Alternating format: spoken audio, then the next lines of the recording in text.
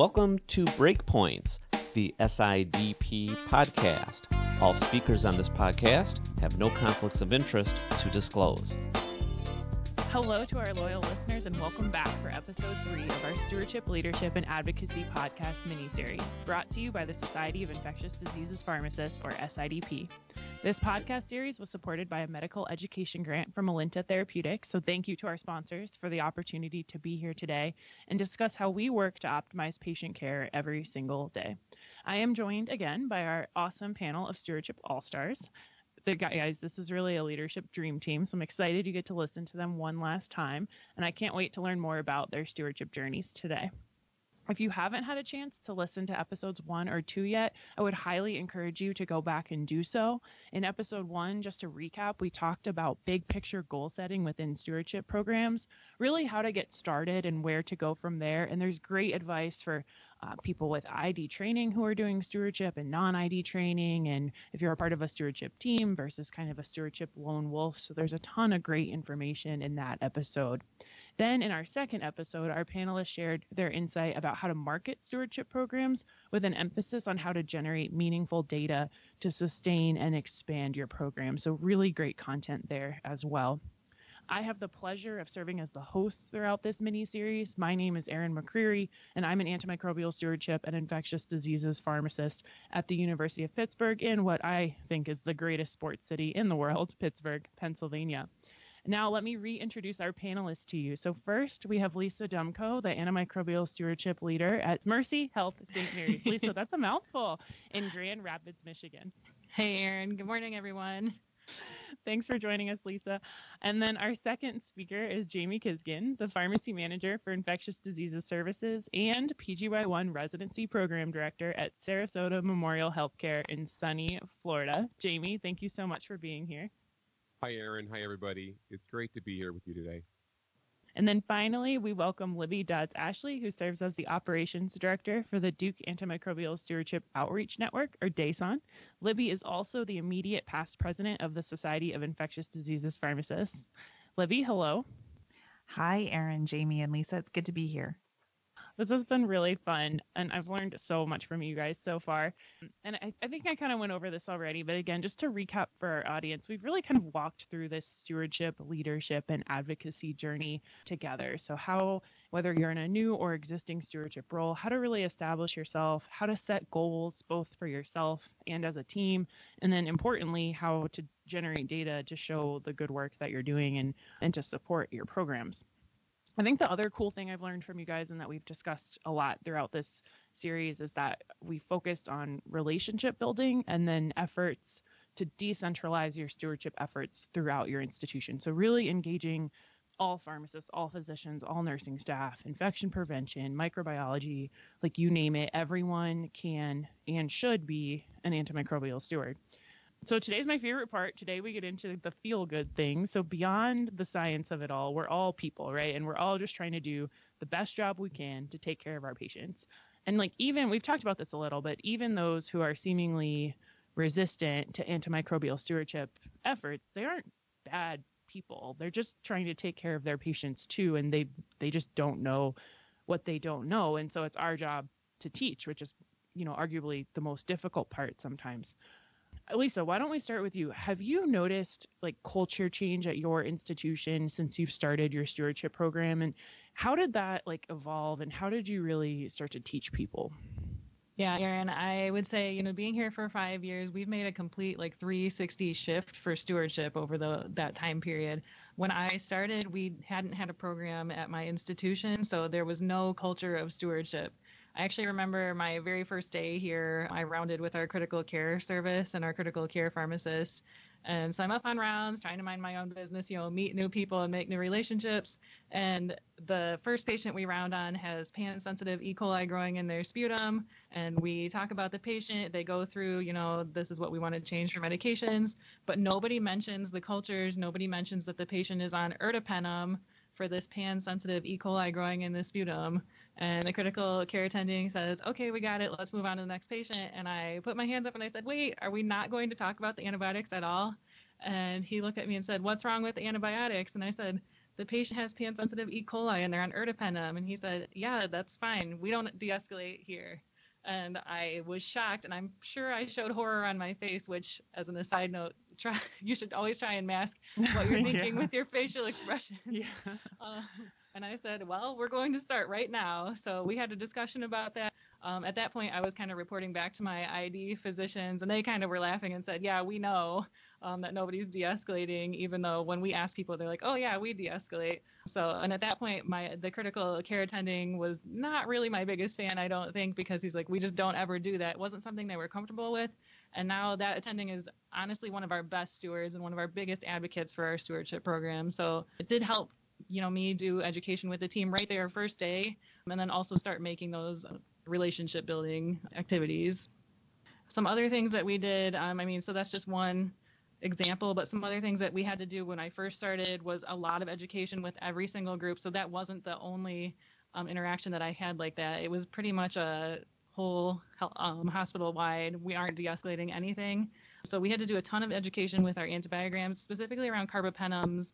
There was really not a lot known that actually our carbapenem susceptibilities for Pseudomonas were much worse than our cefepime susceptibilities. So we did a lot of shopping around our antibiogram, going to each of the individual groups individually to do education. We did a dual antibiogram also, just to show that there was no added bonus of adding fluoroquinolones onto any of our beta-lactam, since we were doing a lot of what's called triple therapy with vancomycin plus a beta-lactam and then a fluoroquinolone. So really just trying to stomp that out too and just make a culture change, which does take quite a bit of time. Yeah, Lisa, I think one of the biggest things that helps and get those changes up and running is when you earn respect of the team. But that's a little bit of a double-edged sword. So I know that when I've gone into new hospitals, now in my current role doing consulting, we're going into new hospitals all the time and meeting new prescribers, and you have to quickly gain their respect. And the way you do that is often by helping them. There are lots of times where in the stewardship team, I not only encourage de-escalation, but I've been known on the approval pager when people call for a carbapenem to be like, I'm really worried about this patient. How about a few other things as well, just while we sort this out? And once they realize you're really there to help them think through the best for the patient, you do get their respect. And then when you come around and say, hey, I really don't think this drug is needed today, that carries a lot more weight. But you do have to be a little careful and be sure that everybody realizes what you're doing as part of the stewardship team. I think lots of services get used to their pharmacist or their curbside physician that they might be talking to and not realizing it's part of the overall stewardship program. So it is important that we identify stewardship as well, because I have had the experience of facilities being like, well, we don't have a stewardship program. We have Libby. Or then after I moved into my leadership role in Rochester, it was the pharmacist who took over the stewardship team. So I've seen that happen lots of different ways, but I think earning trust and respect is so important to getting these initiatives off the ground and really cementing them and going from the low-hanging fruit to the more difficult interventions. I think Libby and Lisa bring up several great points. I think it's important that they see you as a resource for the team. They can't see you as just the antibiotic police, that your only mission is about stopping antibiotics.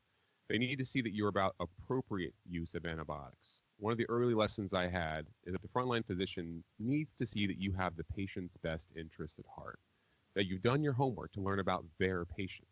Once they see you have a patient's interest at heart, they are more likely to see you as an ally and an asset. To Erin's point about building your team, she's absolutely right. You don't do this alone. I remember when I first got myself established with our pharmacy team over 10 years ago, I was getting texts and phone calls all the time. In the beginning, this was great. I felt like I was making a difference and being helpful.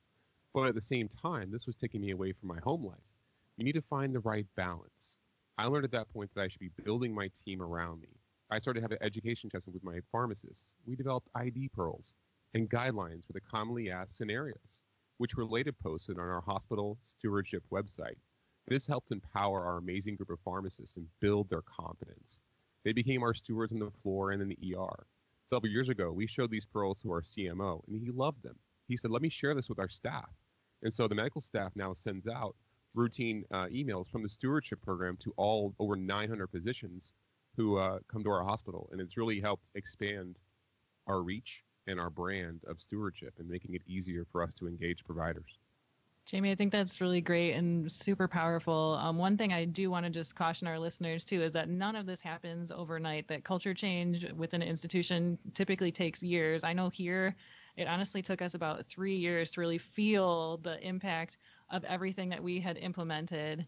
At first, we were trying to do a lot. Again, I said, you really should be patient. You need to make, a goal of 3 maybe big initiatives that you want to implement per year. And so we were doing that. And again, so that's stewardship is a marathon. So give yourself time to really see the impact of your work. And none of this is going to happen overnight. But in a few years with patience, you'll be really impressed to see, just that culture of stewardship take off at your institution. Yeah, that's a really great point, Lisa.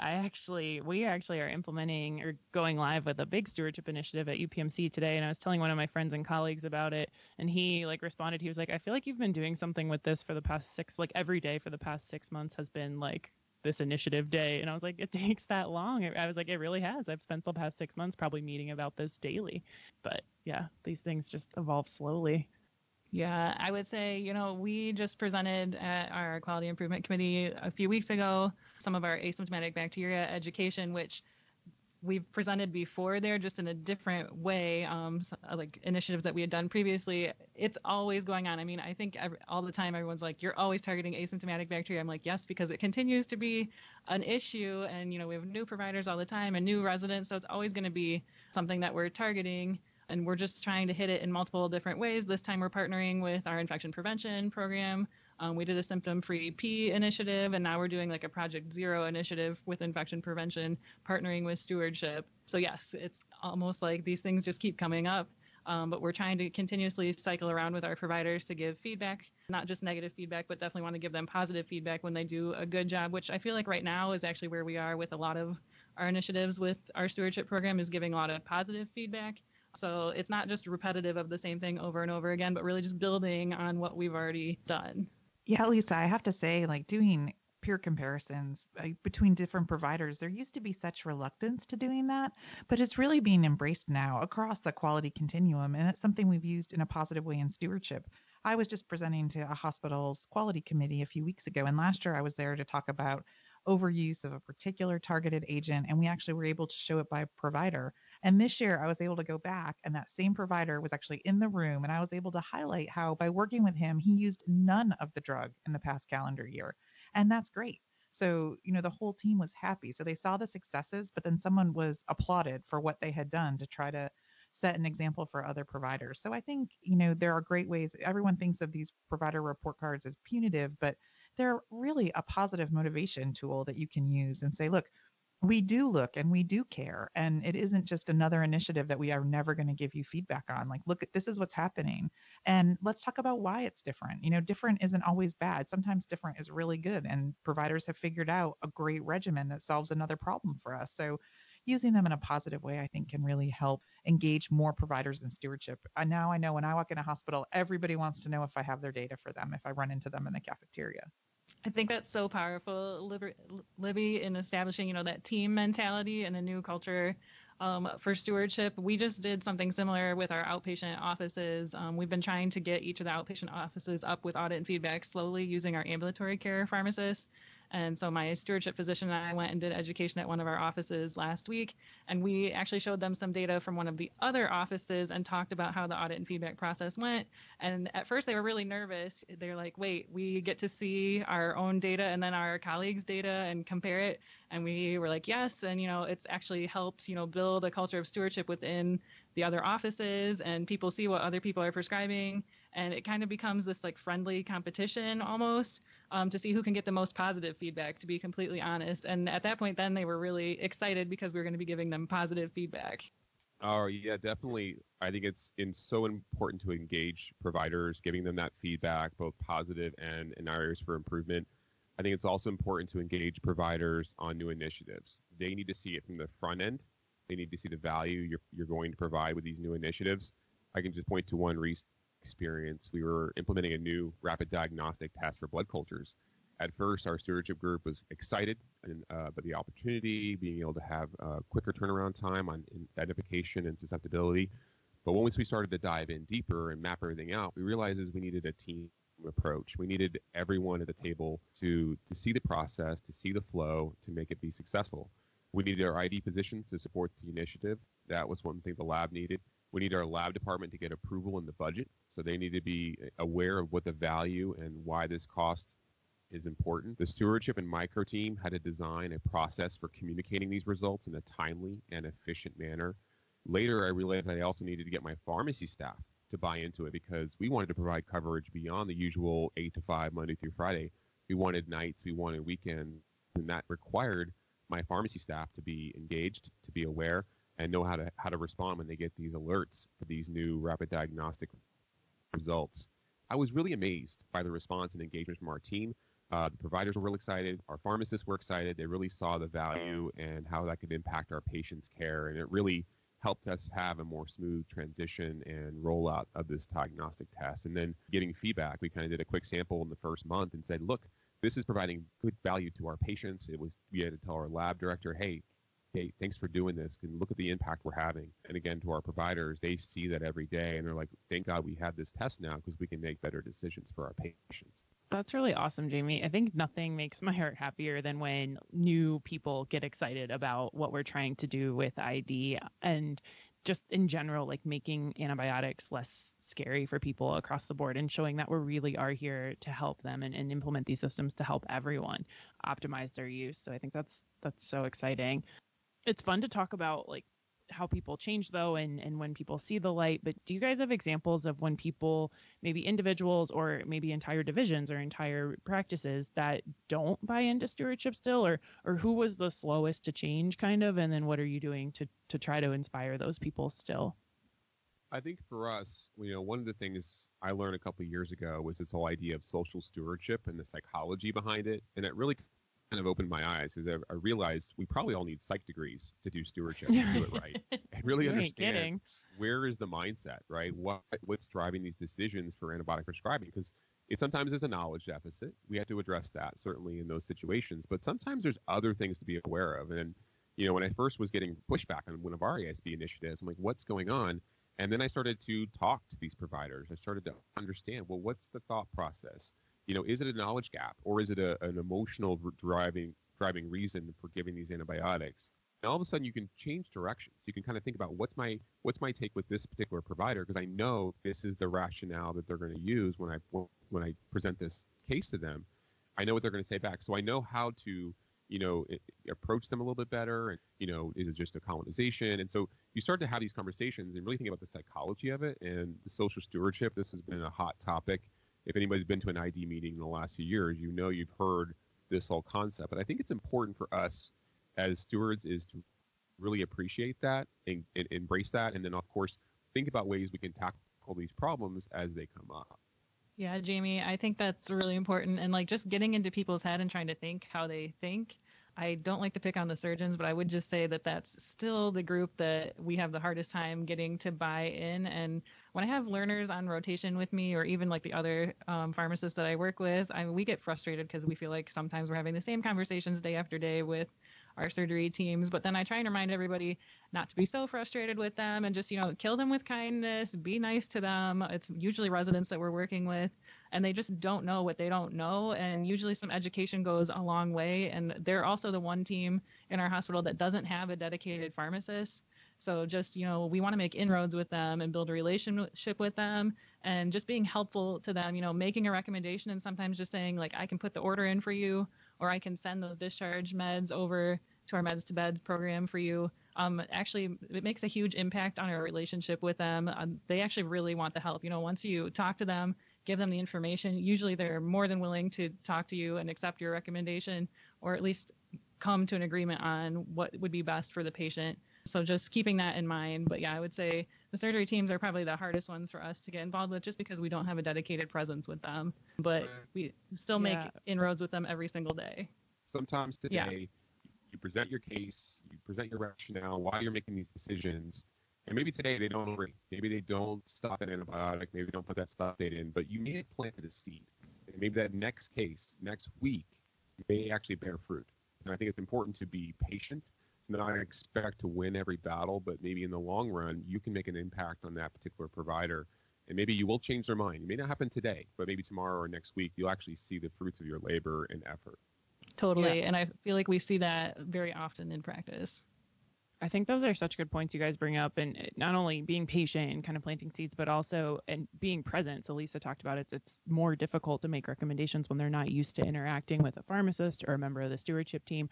I mean, I can't even imagine being in charge of a patient or owning a patient and then getting a call from some random person I've never met and being like, having this person tell me that I need to change what I've prescribed or change certain things when admittedly their knowledge of antibiotics may not be that in depth. And so just respecting where they're coming from, like we're calling them from out of the blue and they may have never seen our face, and asking them to change something about their patient. I mean, of course they should take time to consider that before saying yes or saying no.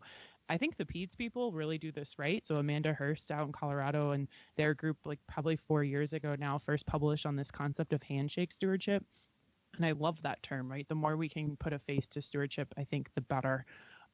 Along with that too, I mean, we implement a lot of things, and we've talked a little bit about giving providers feedback on their prescribing and things like that. But what about feedback from them on just stewardship as a whole? So either on your team or on interactions or on a particular thing you've implemented. Do you guys seek feedback from your providers on that kind of stuff once you go live with certain initiatives? That's a great point, Erin. It's something we try to do and probably don't do as well as we should. But I think that's actually one way we try to engage the providers, not always on board with stewardship, is working with them to listen to, well, what is wrong with this? Or what is your biggest challenge in this initiative, whatever it be, whether it be a diagnostic stewardship intervention or trying to creatively corral antibiotic use to certain areas when we're trying to prevent resistance. And it's really enlightening to hear what they have to say. And a lot of times they really appreciate being asked. And sometimes the fixes are really simple. They'll say, "Oh, it's really annoying because to do the thing you want me to do, it's 4 clicks and over here." And you're like, "Oh, well, we can totally change the way that's showing on your screen. No worries." Sometimes it's even just setting up a provider preference list, standing beside them on the unit. And so we do it informally. I know there are others with experience getting more formal stewardship feedback as part of annual surveys and things. Jamie, Lisa, do you have any experience with that? Yeah, Libby, I would say we do some informal feedback. We go out and do every 6 month education with our main groups, and so this maybe isn't the best mechanism to do feedback, is every 6 months asking, we implemented this thing, 3 or 4 months ago. How do you guys feel about it? It's not immediate feedback, but we do have some initiatives where we will send out surveys to try and get in the moment feedback. And then the other big thing I would say is just having some open communication with your providers. I ask them to call me if there's any issues. I mean, almost every week I get calls from providers saying, like, I don't like the way this lab test looks. Can you help me fix that? Or I have a question about this thing that you guys are doing. And it's good in the moment feedback. Any feedback that you get can be really, really helpful, whether it's formal feedback or just those in the moment kind of things. I think so. Feedback is probably one of my favorite topics outside of infectious diseases. It's like a mentorship thing that I've always been really passionate about. And I think it's so important, but I think giving and receiving feedback appropriately is not a skill that comes naturally to a lot of people. And this is something we teach from a preceptorship standpoint in residency training and in leadership training and things like that. And stewardship, I mean, you have to be really good clinically at infectious diseases, but you also have to have all these softer skills we're talking about with kind of this humanistic approach and the ability to give and receive effective feedback. Did you guys seek out any formal leadership training or mentorship when you started on your stewardship journeys, both in the ID realm and in kind of this how to lead others and how to communicate? I learned that early on in my time as a stewardship pharmacist here, was that this was a gap for me, is being able to understand what the value of leadership training, understanding how it is as a leader, how do I go about process change, how do I go about engaging folks to buy into your initiatives. And so one of the things I did is when I would go to conferences, I would look for CE or programs that really kind of centered around that. I know Libby does a lot of talks around that, leading a stewardship, and she's a great advocate for that, going to conferences and talking about leading large programs. And I think just having more of those opportunities are helpful. To me, I also looked into my institution resources. I mean, leadership, a lot of the skills, those soft skills, kind of apply to a lot of areas.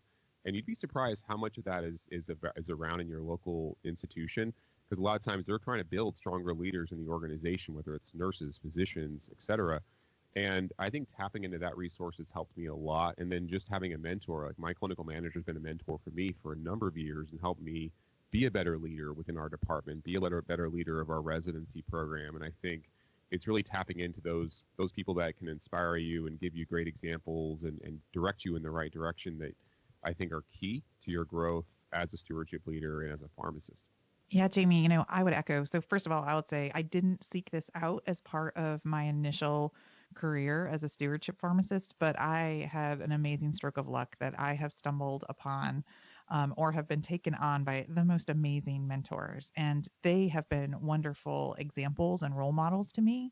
And then when I assumed a leadership role when I was in Rochester, there was some formal training like you talked about through the university. But I can't stress enough how you can't learn leadership from a book. It's really a style. So you need those skill sets. You need to do the classroom work, but then you need to listen to the people that you admire the most and look for styles that you think work well and fit with you, and then try to adapt them for yourself. And I agree with you entirely that I can't stress enough the importance of mentors. My first mentors when I was day one stewardship pharmacist are people that I still talk to all the time. In fact, was texting with one of them last night. So that is really how I encourage people to be and build themselves as leaders, is get a good group of people who have your back that you can bounce things off of. And there are different types of mentors for different types of situations. So depending on what I'm facing, it might be, talking to someone here at the institution or someone who I've worked with in the past just to bounce things off of. But so valuable in honing your leadership skills, which is an ongoing, you are never done. It is a constant process. Lisa, you were kind of a new pharmacist and it completely established a stewardship program. So I don't know if there was anyone at your institution that was able to provide maybe stewardship specific mentorship when you started, but how did you I know you had an amazing residency and things like that. How did you kind of find your leadership training and mentorship? I'd say my path has been really similar to Jamie's. Our clinical manager here, who he wasn't actually in that role at that time, he was our residency director then, was a great mentor to me just in terms of leadership style. And also our ID physicians were great mentors to me as well, just from a program management standpoint or just being able to come to them with any questions. And of course, my residency preceptors still leaned on them and still do lean on them when I have questions. So just being able to reach out as a new practitioner was really important for me. Even nowadays, I text with them, but also with some of the other stewardship pharmacists that I trained with. Even we have an ongoing ID text, and we text all the time, just with different things going on and questions that we have for each other, which is really, really nice, and kind of co-mentor each other through different things. Yeah, I think there's something to be said about that. Like, there's strength in numbers. I have a similar kind of exchange with several ID pharmacists all across the country. And I don't know, a couple of days ago, I texted them this weird question that came up and like literally no one knew the answer. And this is varying degrees of experience and whatever. And I was like, okay, well, it's good that none of us know this. So there's kind of comfort in that. Also, I definitely, when I was a resident, one of my OG mentors was actually a critical care pharmacist, and he just taught me everything about the institution, and then he was like, if you want to be effective in making recommendations and changing how people prescribe antibiotics, I mean, you need to understand where these critical care people are coming from and who's been here the longest and how these committees work and why they do what they do. So I think mentorship comes in so many shapes and sizes. I think that's that type of mentorship is so important. And even my clinical manager was like, just watch your body language and things like that, things you don't even think about, which I think is also a really important point, is you can say so much without saying anything. All right, guys, we're coming up on the end here, as sad as I am for this podcast miniseries to be over, but I have two kind of big questions to end with, and anyone can answer. But first, I think I think our audience wants to know, so we've talked a lot about a lot of things and things we've learned. What one piece of advice, what do you wish you had known or would have done differently in your path to becoming a stewardship leader? I think for me, I wish I had taken more time during my PGY2 residency to understand the administrative side of stewardship and what it means to be a specialist. All my focus and energy was on the clinical aspects of the job. I don't feel like I learned enough about the other stuff, the finances, the budgets, setting long-term goals, setting a vision. I think these are skills that need to be fostered and developed. So for those out there who are managing PGY2 programs or residents who are going down that path, definitely don't neglect that in your training. I think it's very critical because of how many hats we have to wear to learn all of those various skills. Couldn't agree more, Jamie. I think I try to focus with my residents to really teach them, I want you to know the science and data and do these cool research projects, but you also need to know how to implement things if you want to take a stewardship job. And so building those skills in residency. Jamie, I'm going to flip it on you. What are you most proud of in your career as an ID pharmacist? That's a tough question. I made it to the cheesy route. I'm sorry, guys. I'm gonna go with the cheesy route. I would I love point it. to my students and residents that I've had the pleasure to work with over the last 10 years. My hope along that way is that I put a little ID in Stewardship Spark in all of them, regardless of their journey, whether they're going on to be pain specialists, oncology specialists. We all know ID affects every world in pharmacy and every patient population. So I feel like just seeing their growth and seeing them become little stewards out there in the world has been a great journey for me, and I look forward to doing that more. Yeah, Jamie, you're doing it right. We should all be PGY1 directors or even like, API directors, and then we can like get everyone into ID earlier. We're waiting too late to start them as a PGY2. I love it. Okay, Lisa, your turn. What do you wish you would have done differently? Kind of similar to what Jamie had said in a previous question, that, when I started, I was trying to do everything myself, and I was getting all these calls and texts, even after hours, and I felt that I was doing a great job and like being really involved with everybody. But what I should have been really focusing on was training my frontline staff right then, so that it wasn't all me being the one that everybody went to for everything. Because my other pharmacists, my clinical and staff pharmacists, are great stewards also. But it took me a while to really get there and get them trained and up to speed. For sure. And what are you most proud of? Jamie, I don't think your answer was sappy at all. I really think I'm most proud of just the training that we do here for stewardship for our residents and students, and just seeing them, either go into residency for our students or out in the world as practicing pharmacists, and seeing what great stewards they are, even if they're not ID pharmacists, clinical generalists with an awesome stewardship knowledge base, or ED pharmacists with an awesome stewardship knowledge base. It just makes me so proud to see what our learners are doing. Besides that, though, just the culture change within our institution over the last 5 years is the other thing that I'm probably most proud of. Yeah, it sounds like you've just done an amazing job. You should be really proud of yourself. Livy, your turn. What do you wish you had known at the beginning, or what would you have done differently on your path? Yeah, so that is such a tough question, because are there things I would have done differently? Absolutely. But every time one of those things happened, did I learn a ton? I did.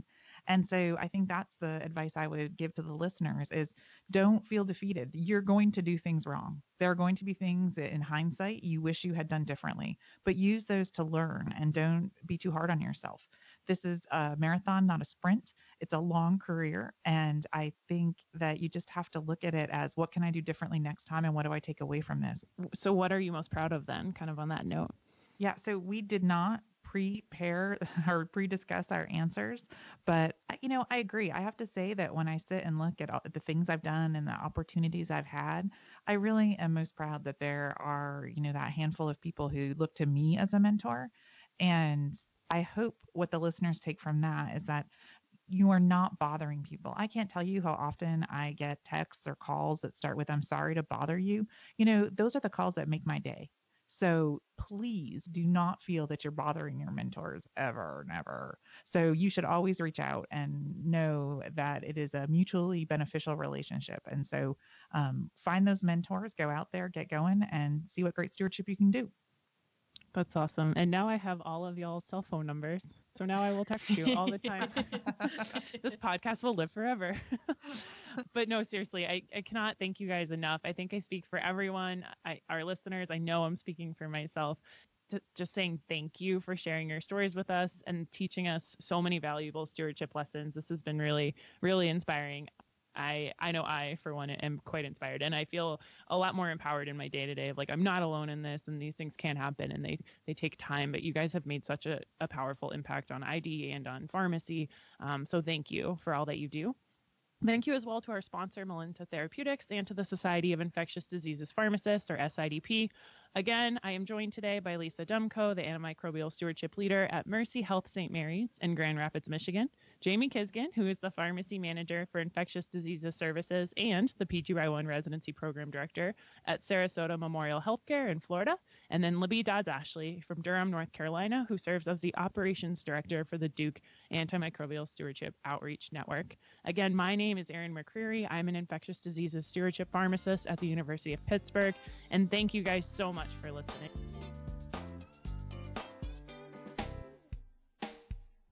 You've been listening to Breakpoints, the SIDP podcast. For more information, please visit sidp.org/podcasts.